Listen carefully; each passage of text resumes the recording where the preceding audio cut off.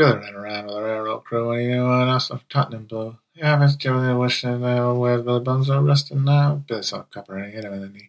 Took him up foot to the 5'3". Hit him right square in the door, me. That couple won't be having any family. Hey, Billy, son, where are you now? Don't you know we need you now? The old ta-ta, the old ta-ta, where are Billy Bones resting now? What? I'm still streaming.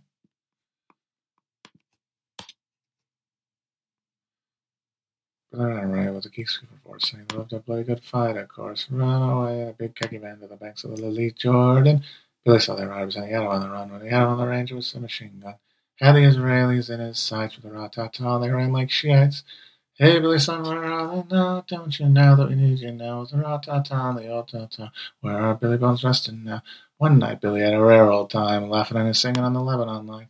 Came into camp not looking too pretty, never even got to see the holy city. Now Billy's out there in the desert sun, and his mother cries when the morning comes. And there's mothers crying all over this world for the poor little darling boys and girls. Hey, Billy, son, where are you now? Don't you know that we're you now? With the ra-ta-ta and the old ta-ta. Where are Billy Bones resting now? With the ra-ta-ta and the old ta-ta. Where are Billy Bones resting now?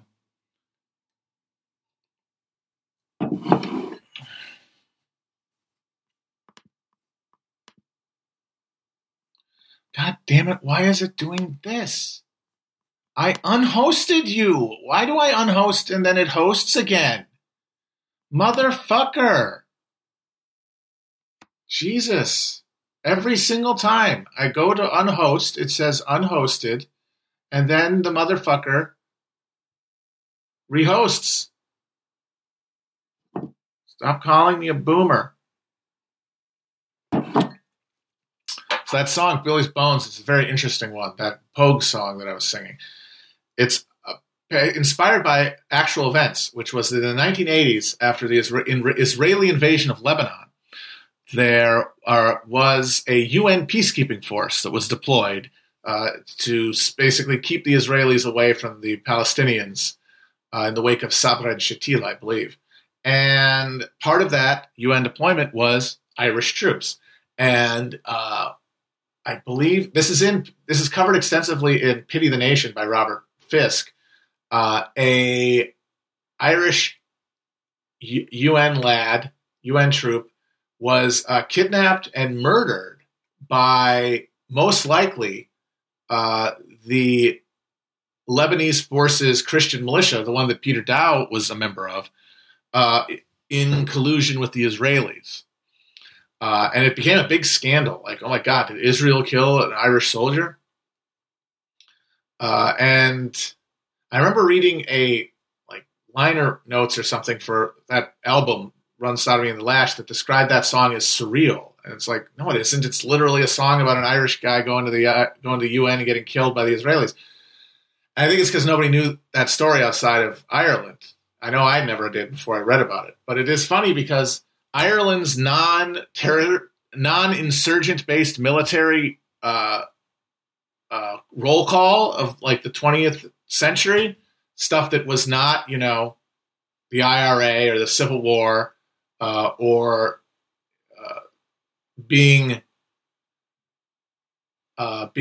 neutral during World War II. My dad used to say the only two neutral countries in World War II were the friendly Swedes and the cowardly Irish. Their only big military events of any kind were part of UN operations.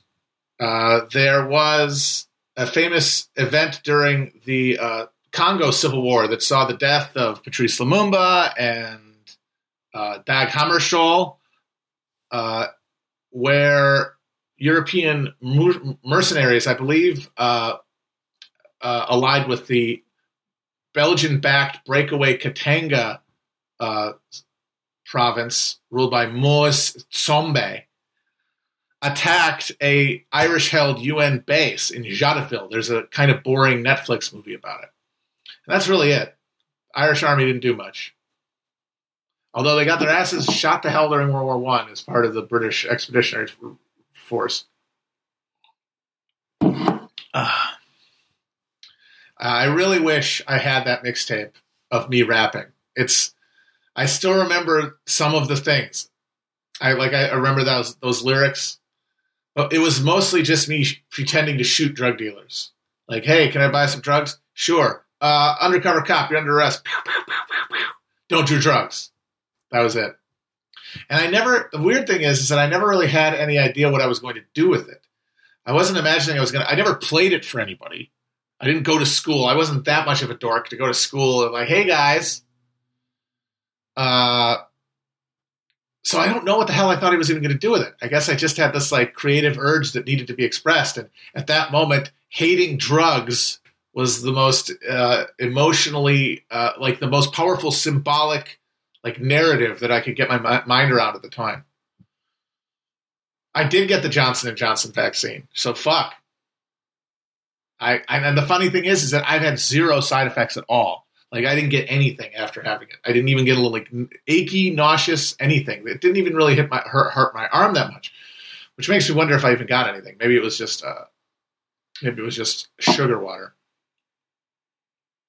But honestly, though, I wouldn't be surprised if they were half placebos because, as I have said, the point of all of this shit is not to stop the spread of any virus. It is to get us to a point where we're okay with the status quo enough to shop and act like normal people and get rid of this noose around the economy's neck, the service economy's neck, the retail economy's neck, otherwise known as the American consumer economy's fucking neck. I mean, my God, this has been a targeted strike at the heart of the global capitalist system, which is dependent on American consumption. That's what we're for. And this is why I really think we might be on our way to falling backwards into a neoliberal UBI, because we are functionally, as an American economy, not here to make things. Yes, we do make things. We grow things. We manufacture things. But most of the growth of manufacture is done at the heart of empire, the way Marx assumed it would be, by the greatest degree of technological innovation, or technological intensity, the most mechanized process.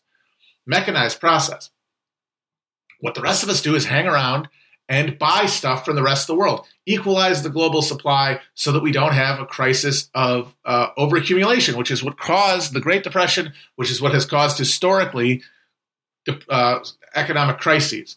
The U.S. exists at the end of the global supply chain to catch all of the remainder, to get all the leftovers off of all the plates at the all-you-can-eat restaurant. But we're still operating off of a labor paradigm, which means we have to work for the money we get to consume. That's totally unnecessary. That is a social ritual at this point. It is not productive. Like all of the labor we're doing is ritualized because we cannot accept the reality that we have traded away our political subjectivity for unlimited consumption. And that means that the only way to square this and to keep the thing going is to just put a fucking funnel of money into people to allow them to consume, not related, but not conditionally upon their income, because the profits are going down. There is no room on the balance sheet for more money through employment because these aren't real jobs. So there's no pressure to get a bigger labor share of income because there's no leverage, because it's not real work. Now, of course, that doesn't mean that real work doesn't get done, but the real work is domestic, reproductive, and infrastructural. It's the stuff that allows us to sit around and consume. That's real labor.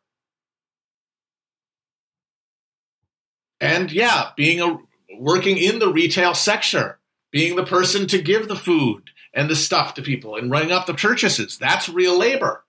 But it is all around consumption. It is not around production.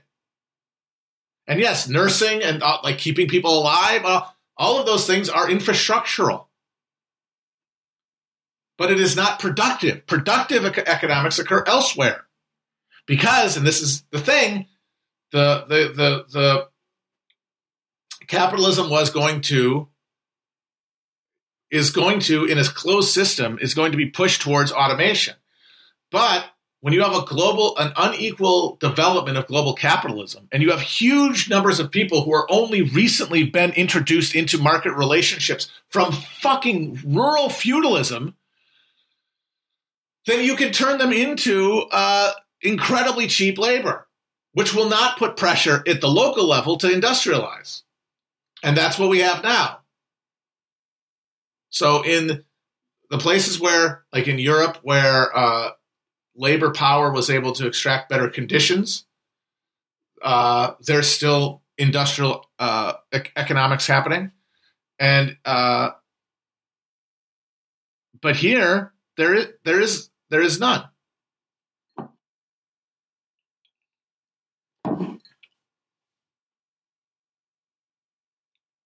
There is no productive economy in the United States. The productive economy is elsewhere, either with the people who got a better deal in Europe, or people working with their hands in the cheap zones of the world economy, which have not been developed yet. Now, theoretically, over time, you would get a system where you had full equal development of capitalism as it spread around the world, but that requires infinite inputs. It requires infinite resources, infinite externalities. Shit, we don't have those. Oh, I'm sorry. Yes, there is one thing. There are two things we actually export as part of this system, but they are things to keep this thing going. They're the things that keep all these things, all these polities, all these countries, all these social formations. This is what keeps them all on the team. This is what keeps that flow coming to the United States, because it's not just there to consume. It's there to consume at the expense of other social orders, because what do we export? Intellectual property and weapons. Those are the things that enforce and currency, the world global reserve currency. Those things create the actual structures of control within the global economic order. But our social role within it as individual Americans is to consume, not have any participation in the actual political structure or the political economic structure. It is to consume. We traded away our political subjectivity, and now we fake politics. And now we have a phony politics carrying out that we do a Potemkin politics to make up for it. Now, this is not on purpose. This is the problem that a lot of your Americanist, like third worldist types, your people who just like get off on being the most radical and the most America-hating get off, is they think that this is all some sort of cynical operation on behalf of the disgusting American labor aristocrat. No. This is this is what happens when you are at a disadvantage, like America's working class has been. Because we were where capitalism was able to solve temporarily the input question in a way European capitalism couldn't, it left the American working class at a critical disadvantage relative to capital. And we look to Europe and we see the emergence of socialist parties and social revolution, and we go, what did we do wrong? We didn't really do anything wrong. What happened is that the territory, the material base was different. The free real estate of the West allowed all social conflicts to be resolved away from a moment of truth. In Europe, those closed national social orders, those competitive national bourgeois all competing against each other instead of cooperating, instead of subsuming their differences, because it drives away from any kind of coordination. When unsynthesized into like a larger form of state authority, like the United States did to the Confederacy, it blows up into some sort of social crisis. You get communism, you get fascism, you get a real class conflict that gets subsumed into politics. Here, all politics is drained away from conflict because there's always somebody to buy off at somebody else's expense. But that somebody else's expense can always be borne because they got nobody else to turn to. And America's history since the Civil War has been, and before that too, has been the process slowly of bringing in more and more people into the umbrella of like civic citizenship, But while that's happening, the definition of citizenship is changing and being drained of its political content and political power. And that is the horrible joke of the whole thing, is that when blacks were finally brought into full political equality in the United States, it was at a point where the political ground had shifted and political questions that could actually address the systemic horrors of racism were no longer accessible.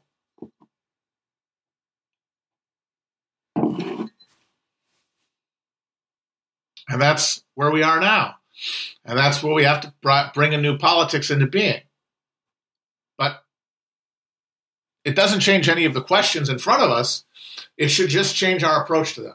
It should clear us of some illusions that we might hold that make it harder for us to see the moment clearly. Like the Bessemer thing. I think people got way more excited for that and put way more emotional energy into that than it warranted, given the real condition of labor in this country vis-a-vis a company like Amazon. And the reason for that is because people have certain expectations around politics, around what they think they can contribute. And we can contribute in the moment to challenging capitalism. And that leads us to be more likely disappointed by something like Bessemer, disengaged, demoralized by it. And that's why remembering this stuff, remembering where we are in this structure, can make these things less wounding and allow us to keep our powder dry for anything that might emerge in our lives. And I know that isn't much. It's very thin gruel, but I really do think listening to this and hearing this message and kind of getting sort of those Buddhist koans in your head that bring you back always to the real conditions that we find ourselves in, it's better than winding yourself up. It's not better than other stuff to do, but it's definitely better than winding yourself up. And that does seem like the only other option, because the arguments that are premised on we're going to get somewhere from here by arguing about this, I think are false.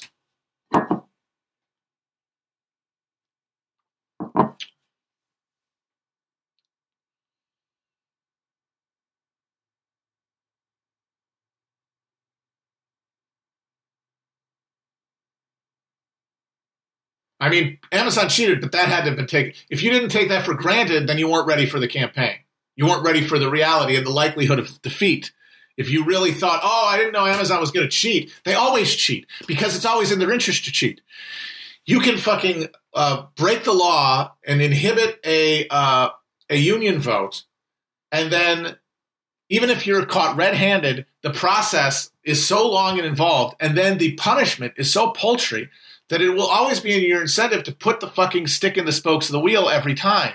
Because even if what happens is that the NLRB says you have to have another election, you just do it again. And you're buying time. And all you're ever doing in business is buying time anyway. So you get to just keep putting a goddamn stick in the spokes. There is a Smithfield Ham, the big plant there, had a 16-year union drive. That's how long it took them to get a clean election where Smithfield didn't cheat or be able to overcome the cheating that they did.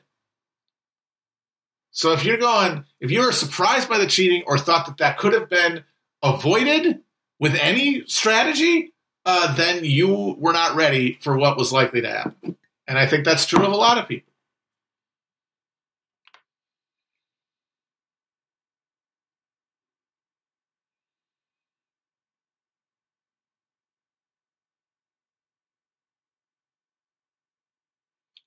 Can we hijack state governments to change this? I kind of have the opinion that barring the UBI, say we send something to make climate change a little better, we make some breakthroughs, assuming like that the technological fix to the crisis occurs the way it has traditionally, like how the Green Revolution in the 70s precluded the sort of mass starvation that people are worried about happening now with global warming. That was on the agenda in the 70s before the Green Revolution, which was a revolution in, among other things, wheat genomes, where they created something called dwarf wheat that allowed for more wheat to be process per stalk, which will greatly increase the amount of calories that could be produced per acre of land. So you need another thing like that, a second green revolution. And that buys us time from crisis. And then they do give us the UBI. If we have that, I don't even know why I was talking about that. But I'm saying that's like the best case scenario. Oh, right. And politics continues, but in like a slightly improved material condition. I think that you're going to see a steady centrifugal force between the state governments and the federal government, depending on who's in charge. Now, that's the thing. It's not like the antebellum era, when it was always the South pulling for secession. After the North had pulled for secession under the Federalists, by the way. But that's because in the early Republic, the center of political gravity was in the South. And that is why, during the War of 1812, it was Federalists in New England who threatened to secede from the Union. By even the Civil War, the economic power is in the North, which meant that the center of gravity was in the North, so that means that the South had to pull away. Now we are having a situation where the pull, the federal, the states' rights secessionist pull is going to come from the whatever the opposite of the party in the White House is. So under Biden, we're going to see big time, I think, nullification style threats from hell. We saw it from South Carolina. I think DeSantis in Florida has a real chance to emerge as like the 2024 candidate by standing up, by embodying like the state-based resistance to the Biden federal government.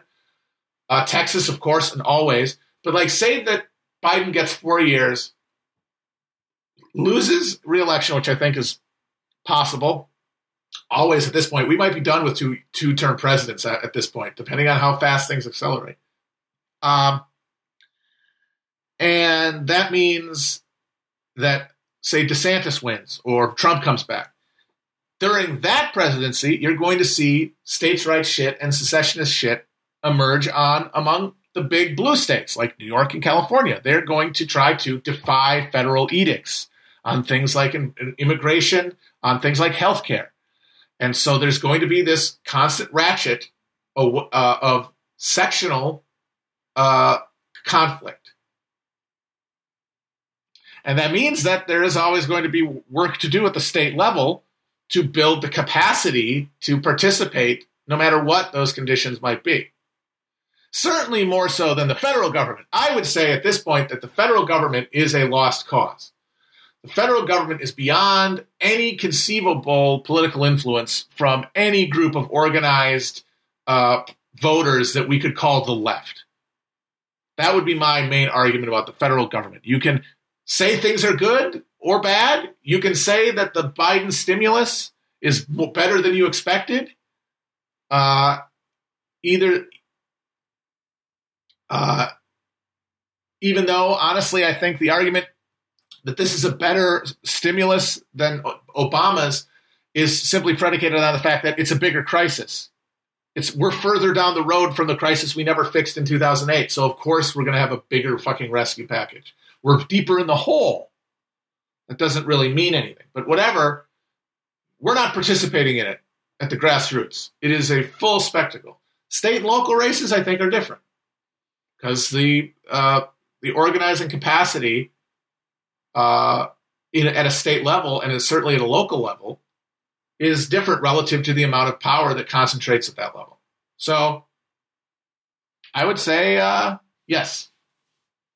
I mean, I honestly could see a situation where, like California, if they embark on if political crisis does push that sort of Bernie coalition that won the primary into power, which is a possibility, that you see continued brinksmanship, especially if there's a Republican presidency between California and the federal government. I do think that the whole thing will break up before. I don't think that the United States will collapse overnight. I think it will break up at some point. But I honestly don't think that is much of a prediction, especially if you caveat that we're not talking in the near future. We're not even talking 50 years. But I do think once you get past 50, I don't think it's real reasonable to say that it's ridiculous. Is all I'd say. Not necessarily to happen, but I got to say the odds go up every year.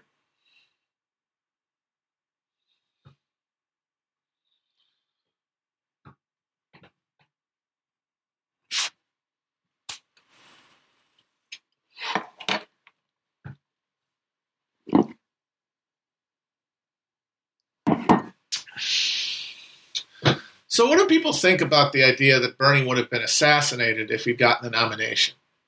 Because I have noticed that post-Bernie, one of the big intellectual currents has been this resurgence in interest in the Kennedy assassination, and specifically conviction that the Kennedy assassination was, in fact, the CIA operation.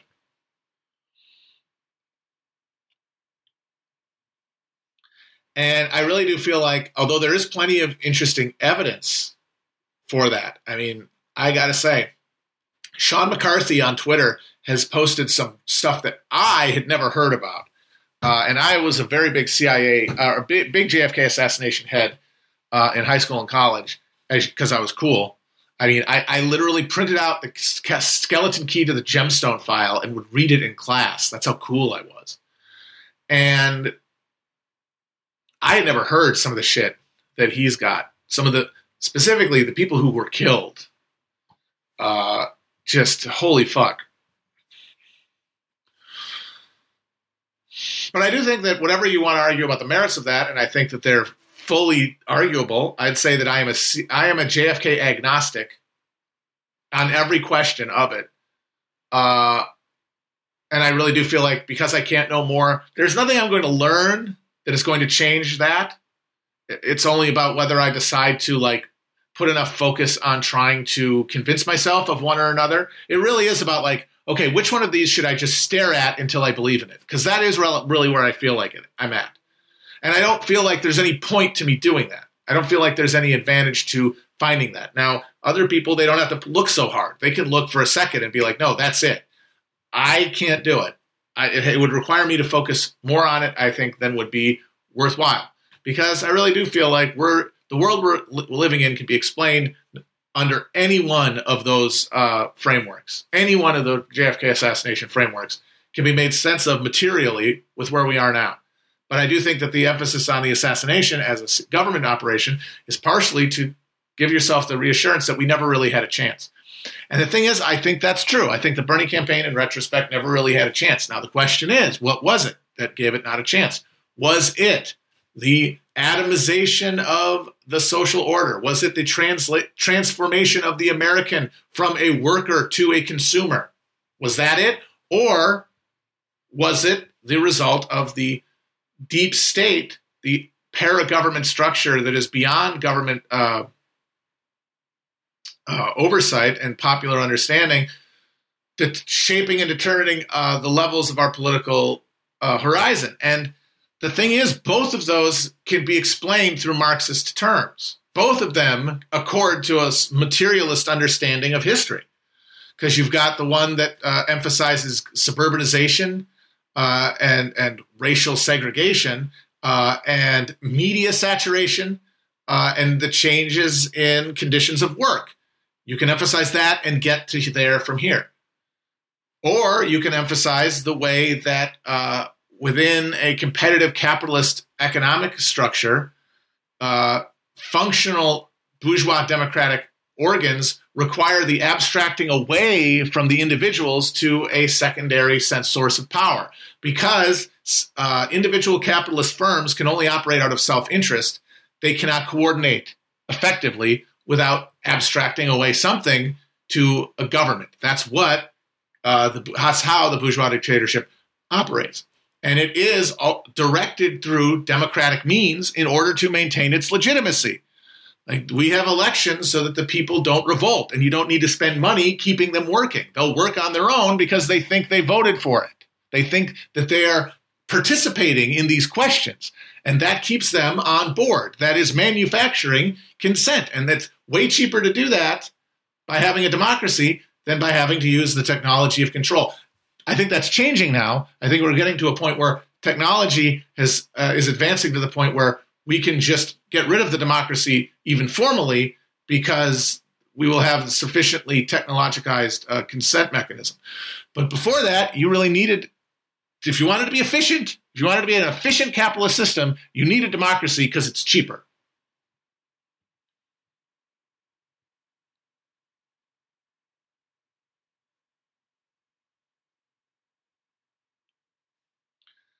But that means that there has to be there has to be a power that transcends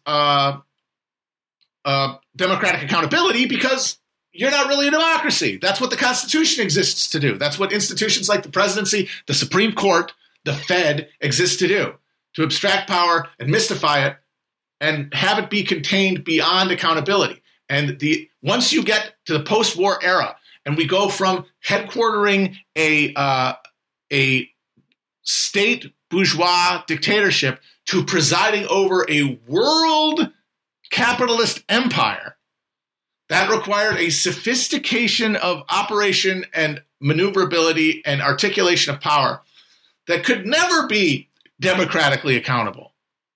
By definition, could not be democratically accountable. And so therefore had to be abstracted away beyond control. And that means creating a brain in the deep state, in the permanent intelligence state, which would act at every point to prevent the democratic role play, the carnival, from breaking containment. That makes sense too.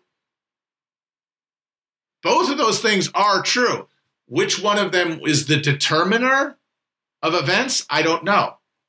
And I don't think that my analysis of the moment depends on either one.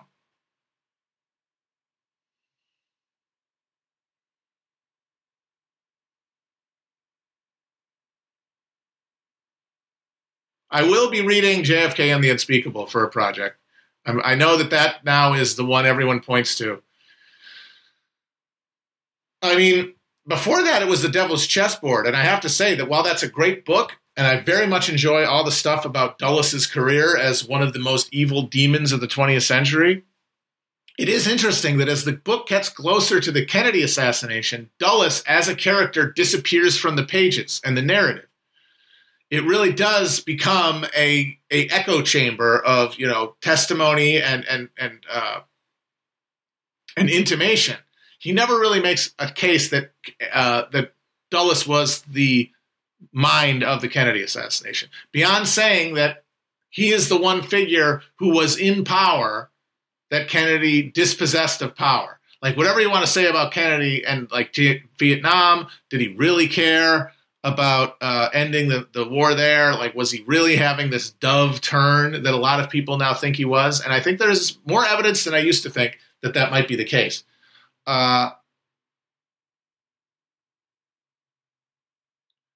One way or the other, Dulles is still hot fired.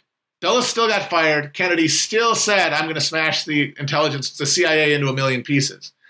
And with those two things being true, it really does point to Dulles in defense of the intelligence community's prerogative, more than specific goals in Vietnam or Cuba, to be the motivation for the assassination. And I'd say that is very persuasive. But again, I don't know. I don't know enough, and I can't focus on it enough to make an appointment. My main making an assent, because I'm trying to ground my shit now in history, and specifically how history can tell us how contingency and materiality can hit each other, how contingency and consequence hit each other. Because we really do live in a world made by our material reality, made by our material relations of life and our modes of production, but that are lived through a culture, through a superstructure that shapes us literally at the level of our consciousness. And so that means that the interplay between these things is not some simplistic arrow that goes from base to superstructure. It is a fully unified thing. It is as non-dualistic as the universe, the base and superstructure.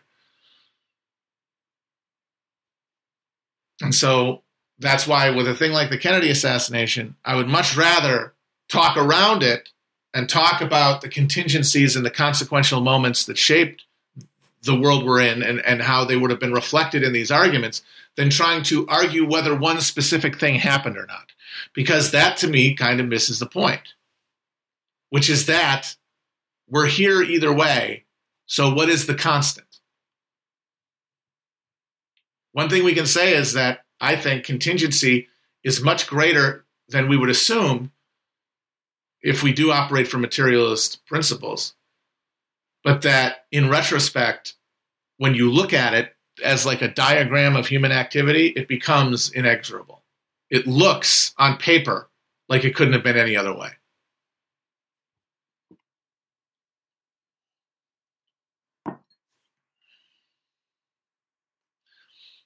I do think it's interesting the people who want like the files opened and who want the CIA to give up what they have or think that there's some investigation that can come to a final conclusion.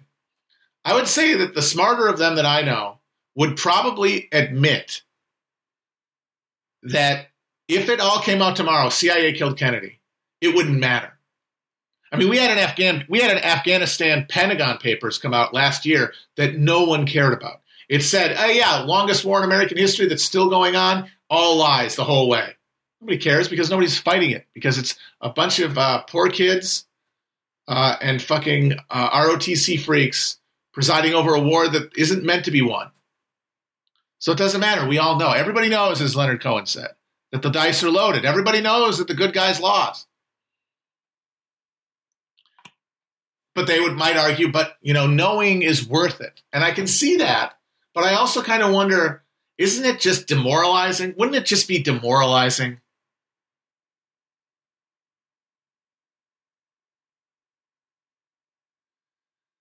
Wouldn't it be fucking demoralizing to have that happen? To just have it all unveiled and then for no one to... The mystery, like that, the little thing in your gut of like the spark, that Jim Garrison moment from the end of the movie where he goes, don't forget your dying king. Open the files. Don't you want that and not have it just totally fucking extinguished just so that you can know? But I mean, obviously I would like to know. Who am I kidding? Open the files, for the love of God. Somebody says, am I more of a Pete Bondurant, a Kemper Boyd, or a Ward Little? I think you could guess. I'm pretty tall, but I'm definitely not a Pete. And I'm obviously not Kemper Boyd. Come on. I did a tweet once where I said, take the BuzzFeed American tabloid test. Are you a Pete, a Ward, or a Kemper? And then I said, spoiler alert, if you're on Twitter, you're a fucking Ward.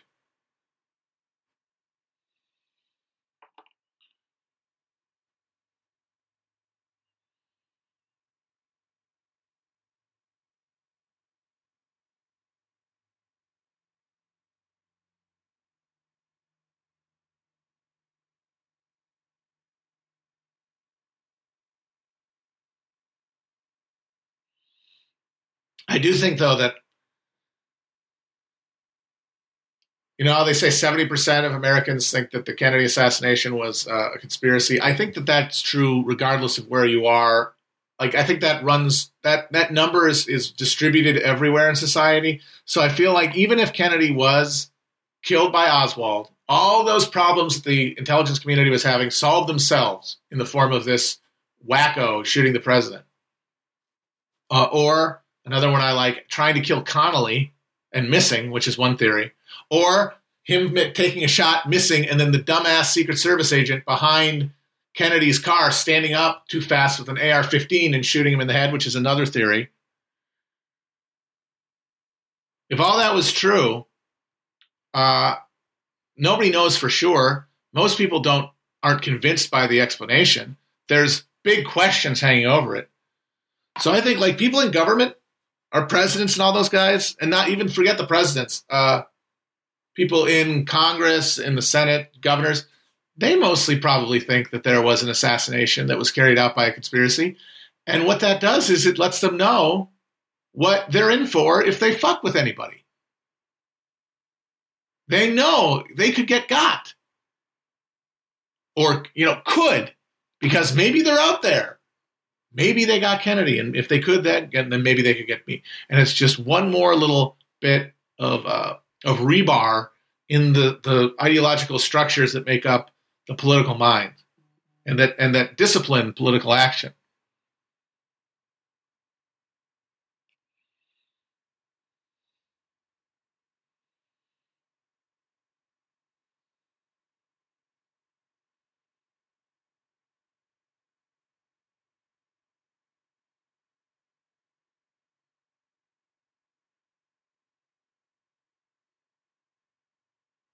Somebody says, how long until we let corporations vote? I don't think we'll have to.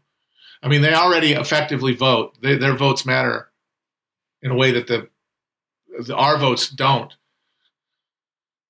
But the actual voting is the whole point of corporate power is that it's outside of the voting structure. It doesn't require participation at the level of the ballot. So they'll never need to vote. It'll just all fall apart.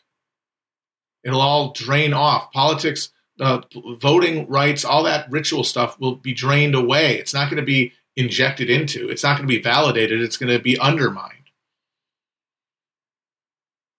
How long until cities get autonomous zones? Corporations get autonomous zones within cities where they can make their own laws. They already do that. Dan Gilbert and Quicken Loans in Detroit, they've turned it into OCP. It's RoboCop in Detroit. The downtown has been bought out by Dan Gilbert's company. They run it as a corporate campus, and it has private security. That's the center of the city. That's literally RoboCop. He's Dick Jones.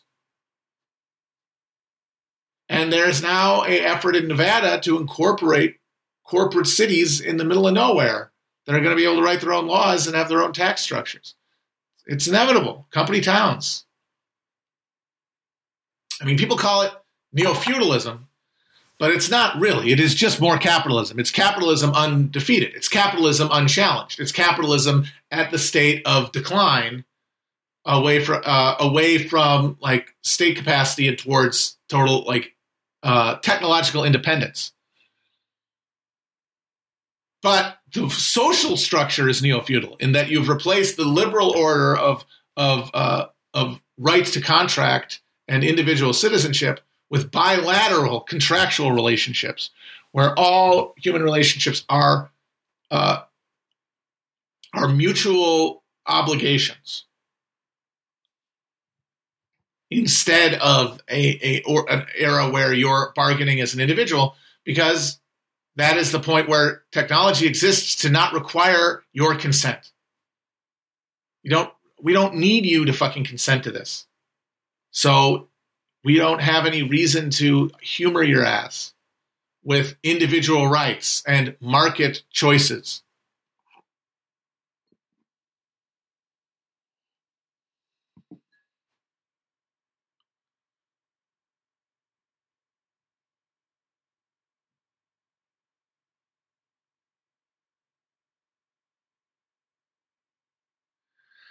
I don't understand how someone calls me a DSA and Democrat defender. I guess there is now a thing where if you are not explicitly endorsing the Republicans, that makes you a Democrat. And I kind of get what they mean, because like if we're talking about the spectacleized politics of identity, and there's two sides, you can only really break with the one dominant form by endorsing the other one.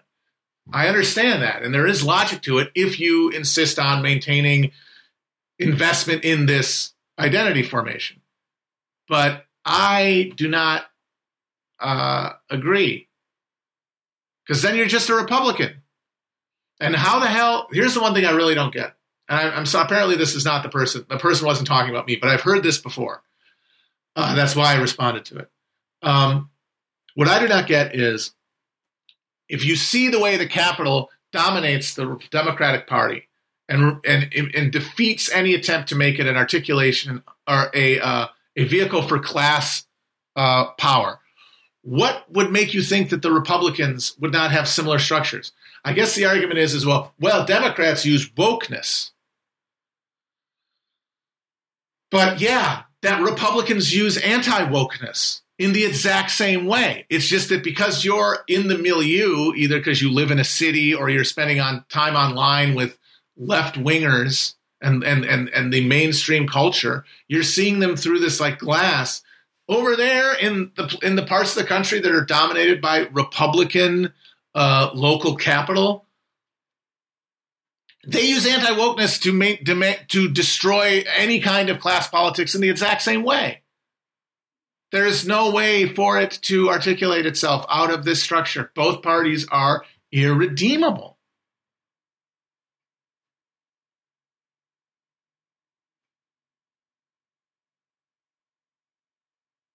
The thing is, though, you still might have to support Democrats when they run for office sometimes at the local level. This is what I'm talking about. How it's all about where you can actually focus energy and power. It might be a ballot line. It might be a different party, but the determiner is not either of those. It's what the power is at the base that can affect the vote and to shape the agenda.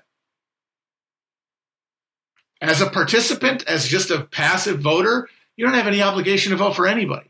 You can jam your vote up your ass.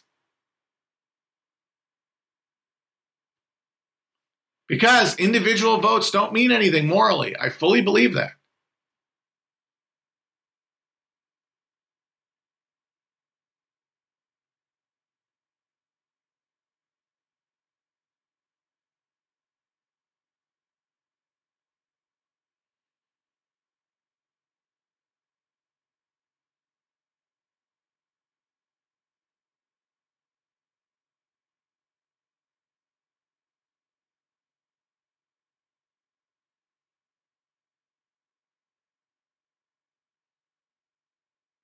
Like the main problem with DSA has been the same problem DSA has had since its explosion. It's a middle class movement of computer people. And when I say middle class, I mean people who are identifying themselves as consumers and whose lived experience of labor is not organized and coherent and does not structure their relationship to politics, even though they might think it does. What they're actually responding to is an idea of class that they picked up in a book. And that's not everybody, but it's the majority. And that's not, and the other thing is there's no alternative to that, because the only people who are politically engaged in this country are people who have been propagandized sufficiently to think politics matters. And for them to think that, they had to have got it somewhere. And the way they get it is largely through the ritual acculturation of politics in college.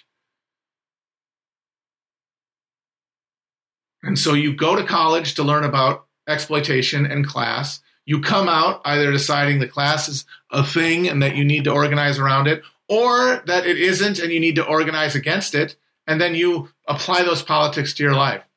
But they are not lived.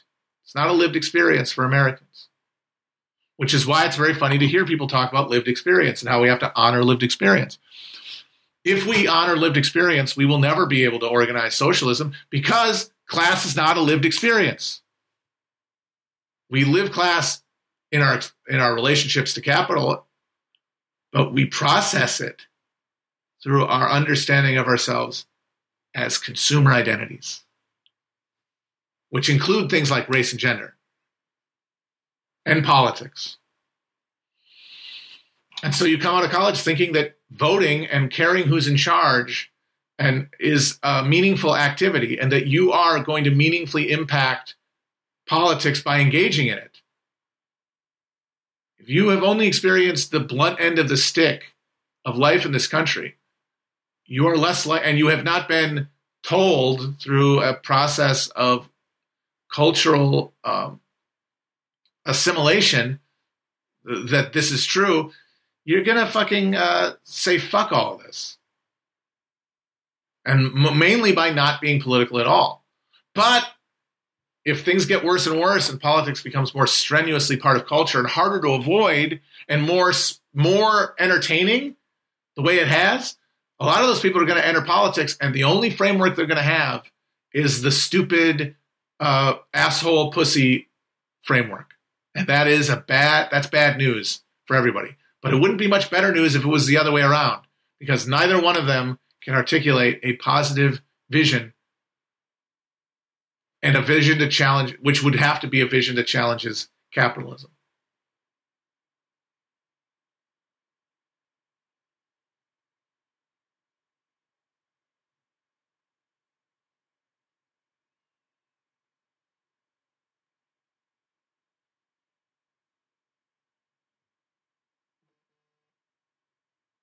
I'm not really criticizing the DSA for being a middle class movement or like a college educated movement.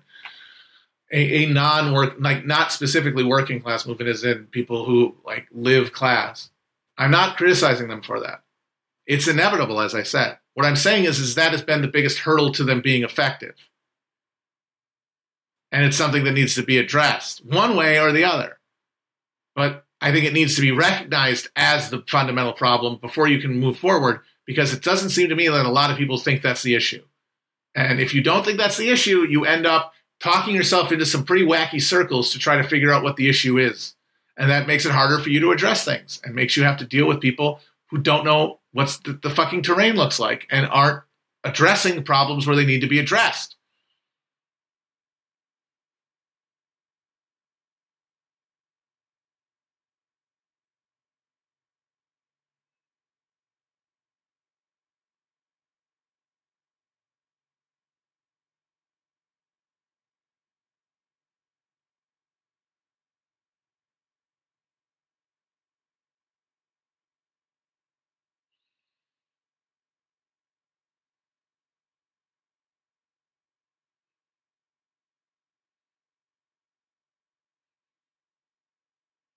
The Lincoln assassination conspiracy theories, there's no conspiracy theory there because it was a conspiracy.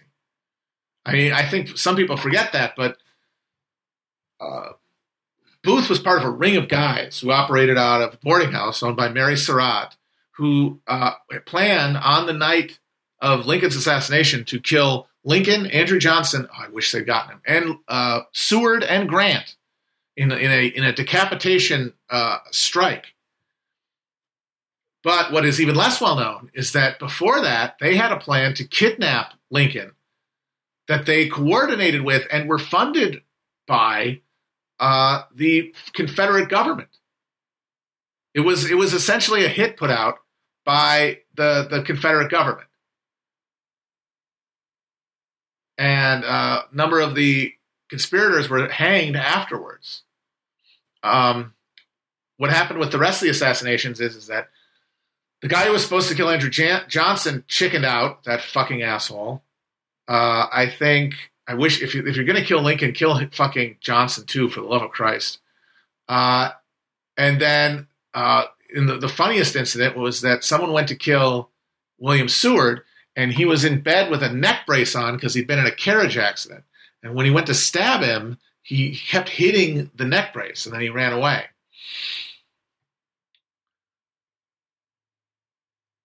So not only was it a conspiracy, it very well could have been a conspiracy of a fucking Confederate government. I wish they hadn't shot Booth and they found that out, because that really might have increased the likelihood of a more putative government settlement with the leadership of the Confederacy, at least, which would have been necessary as just a minimal starting point to making Reconstruction work. There is other stuff, though, about there's a theory that, and I don't really see a lot of evidence for this, that William Stanton, the war secretary, was secretly behind the Lincoln assassination, and that he cut one of the pieces of evidence is that the telegraph lines were cut right after the assassination and were not operative for hours, much like how as they say in JFK, the phone lines in Washington D.C. went down on the 22nd of November, and like Booth's diary has some missing pages or something. I don't think it's terribly persuasive.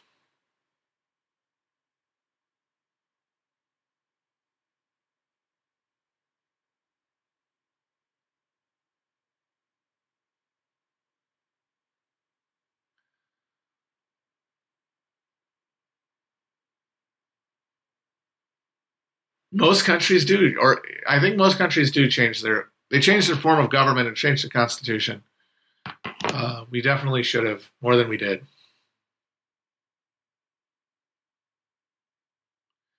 Give me Benjamin Butler as president after the Lincoln assassination, and maybe we got something. Oh my God, the hype train is close. I remember this happened one other time, the hype train. We're one person away from the hype train. Still not sure what it is, but it's exciting. Because I remember there's like a big thing that goes down. It's like when it's like like doing a slot machine or something. There's a little train there. Look it up. There's a little chain. So yeah, we're one away. It's a scam train? How is it a scam? Don't get scammed, folks. I don't want you to get scammed. I just like the little train guy. Oh, so it's a way to trick people into giving me money. Benjamin Wade becoming president after Johnson being impeached would have been good. It's a little late. Johnson had already had a chance to do a lot of damage by then. But also, because remember, because of the insane idiocy of the way that Congress operated constitutionally at that time, Congress didn't come back in session after Johnson becomes president for months. So he was able to just go hog wild all by his lonesome. But it would have been unlikely because there was a big consensus in the Democrat-Republican Party, hype train, that they didn't want Benjamin Wade to be president because Benjamin Wade was ambitious. He would probably have run for office and gotten it in the next election. And he was a soft money radical. He was not one of these gold standard dickheads. And once again, our only hope was soft money. Apparently, Milton Friedman has the same analysis of the Civil War about how it's really about gold versus fiat, only he thinks that's why the Confederates were the good guys.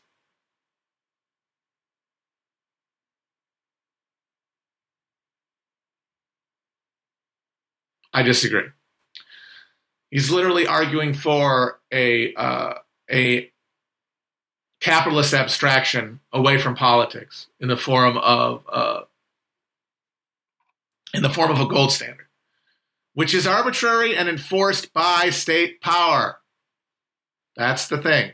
A lot of those guys don't even know that. Like, I would argue that a guy like fucking Ron Paul probably really thinks all that shit about how gold is different.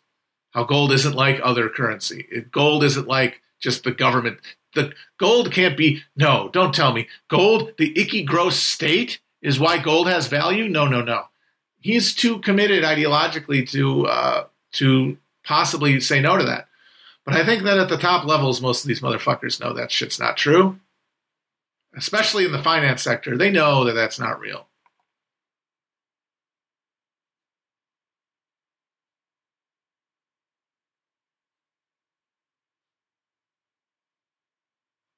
So this thing really is just like a fake little video game to get you to pay. Like, oh, you want to see the number go up? And then you press the button to see the number go up? Is this how Japanese television works? And yet people do it anyway. They know this, and yet they do it anyway. Fascinating.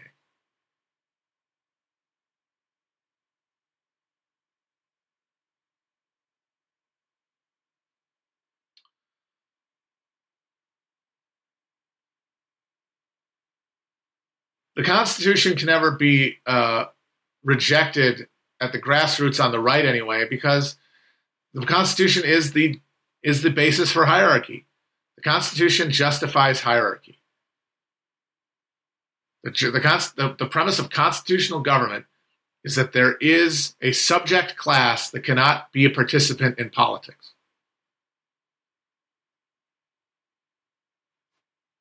And so you can't get rid of it.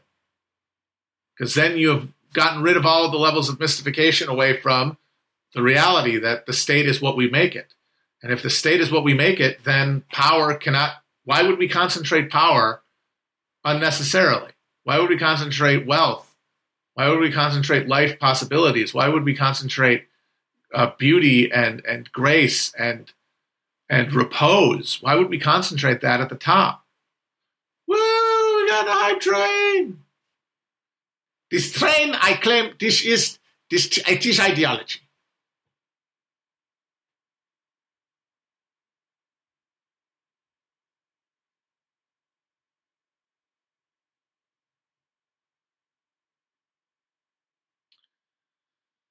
Yeah, the only thing I remember from my anti-drug rap was they said I was weak. They said I should drink tea. But I said, sorry, dudes, I like my wits about me. So there they stood, something like befuddled and stunned, while I walked off real sleek and smug. Pretty sure that's it.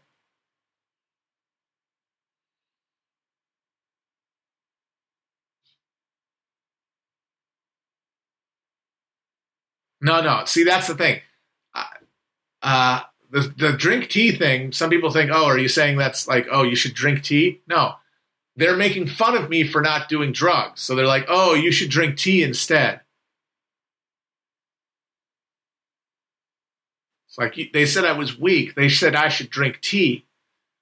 Like, oh, look at me. No drugs for me. I'll be drinking tea. Pinky extended. But then I say, sorry, dudes, I like my wits about me.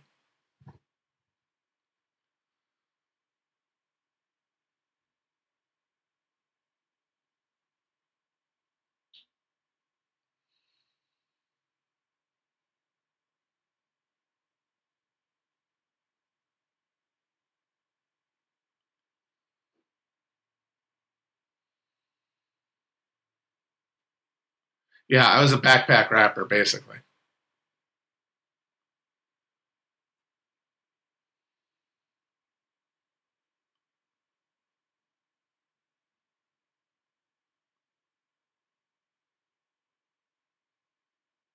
I never had a roller backpack. I will say that.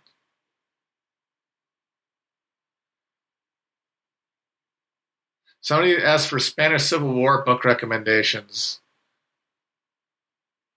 If you like the military part of it, Anthony Beevor has a good book. The social history is actually really interesting in a oral history called Blood of Spain, which is a lot of interviews with people on both sides all the way through the hierarchy, like Carlist requetes and anarchists and trade unionists, communists, peasants. The description of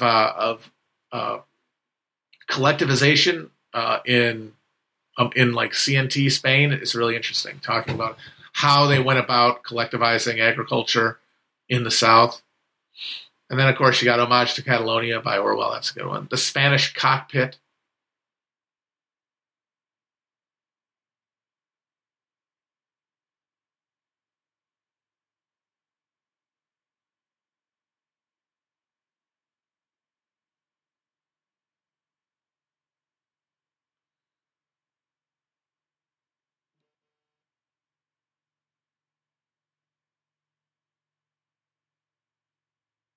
Carlist Jr. That's good.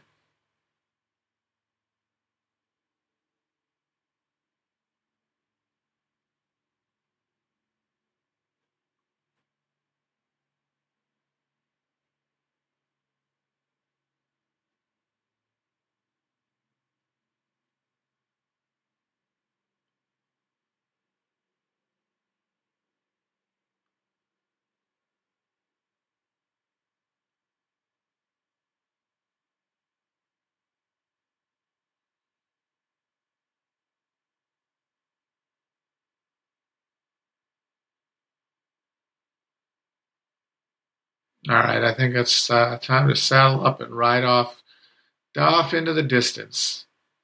Yeehaw. Get a saddle up and ride. Gonna do-si-do down the dusty trail. Howdy, partners.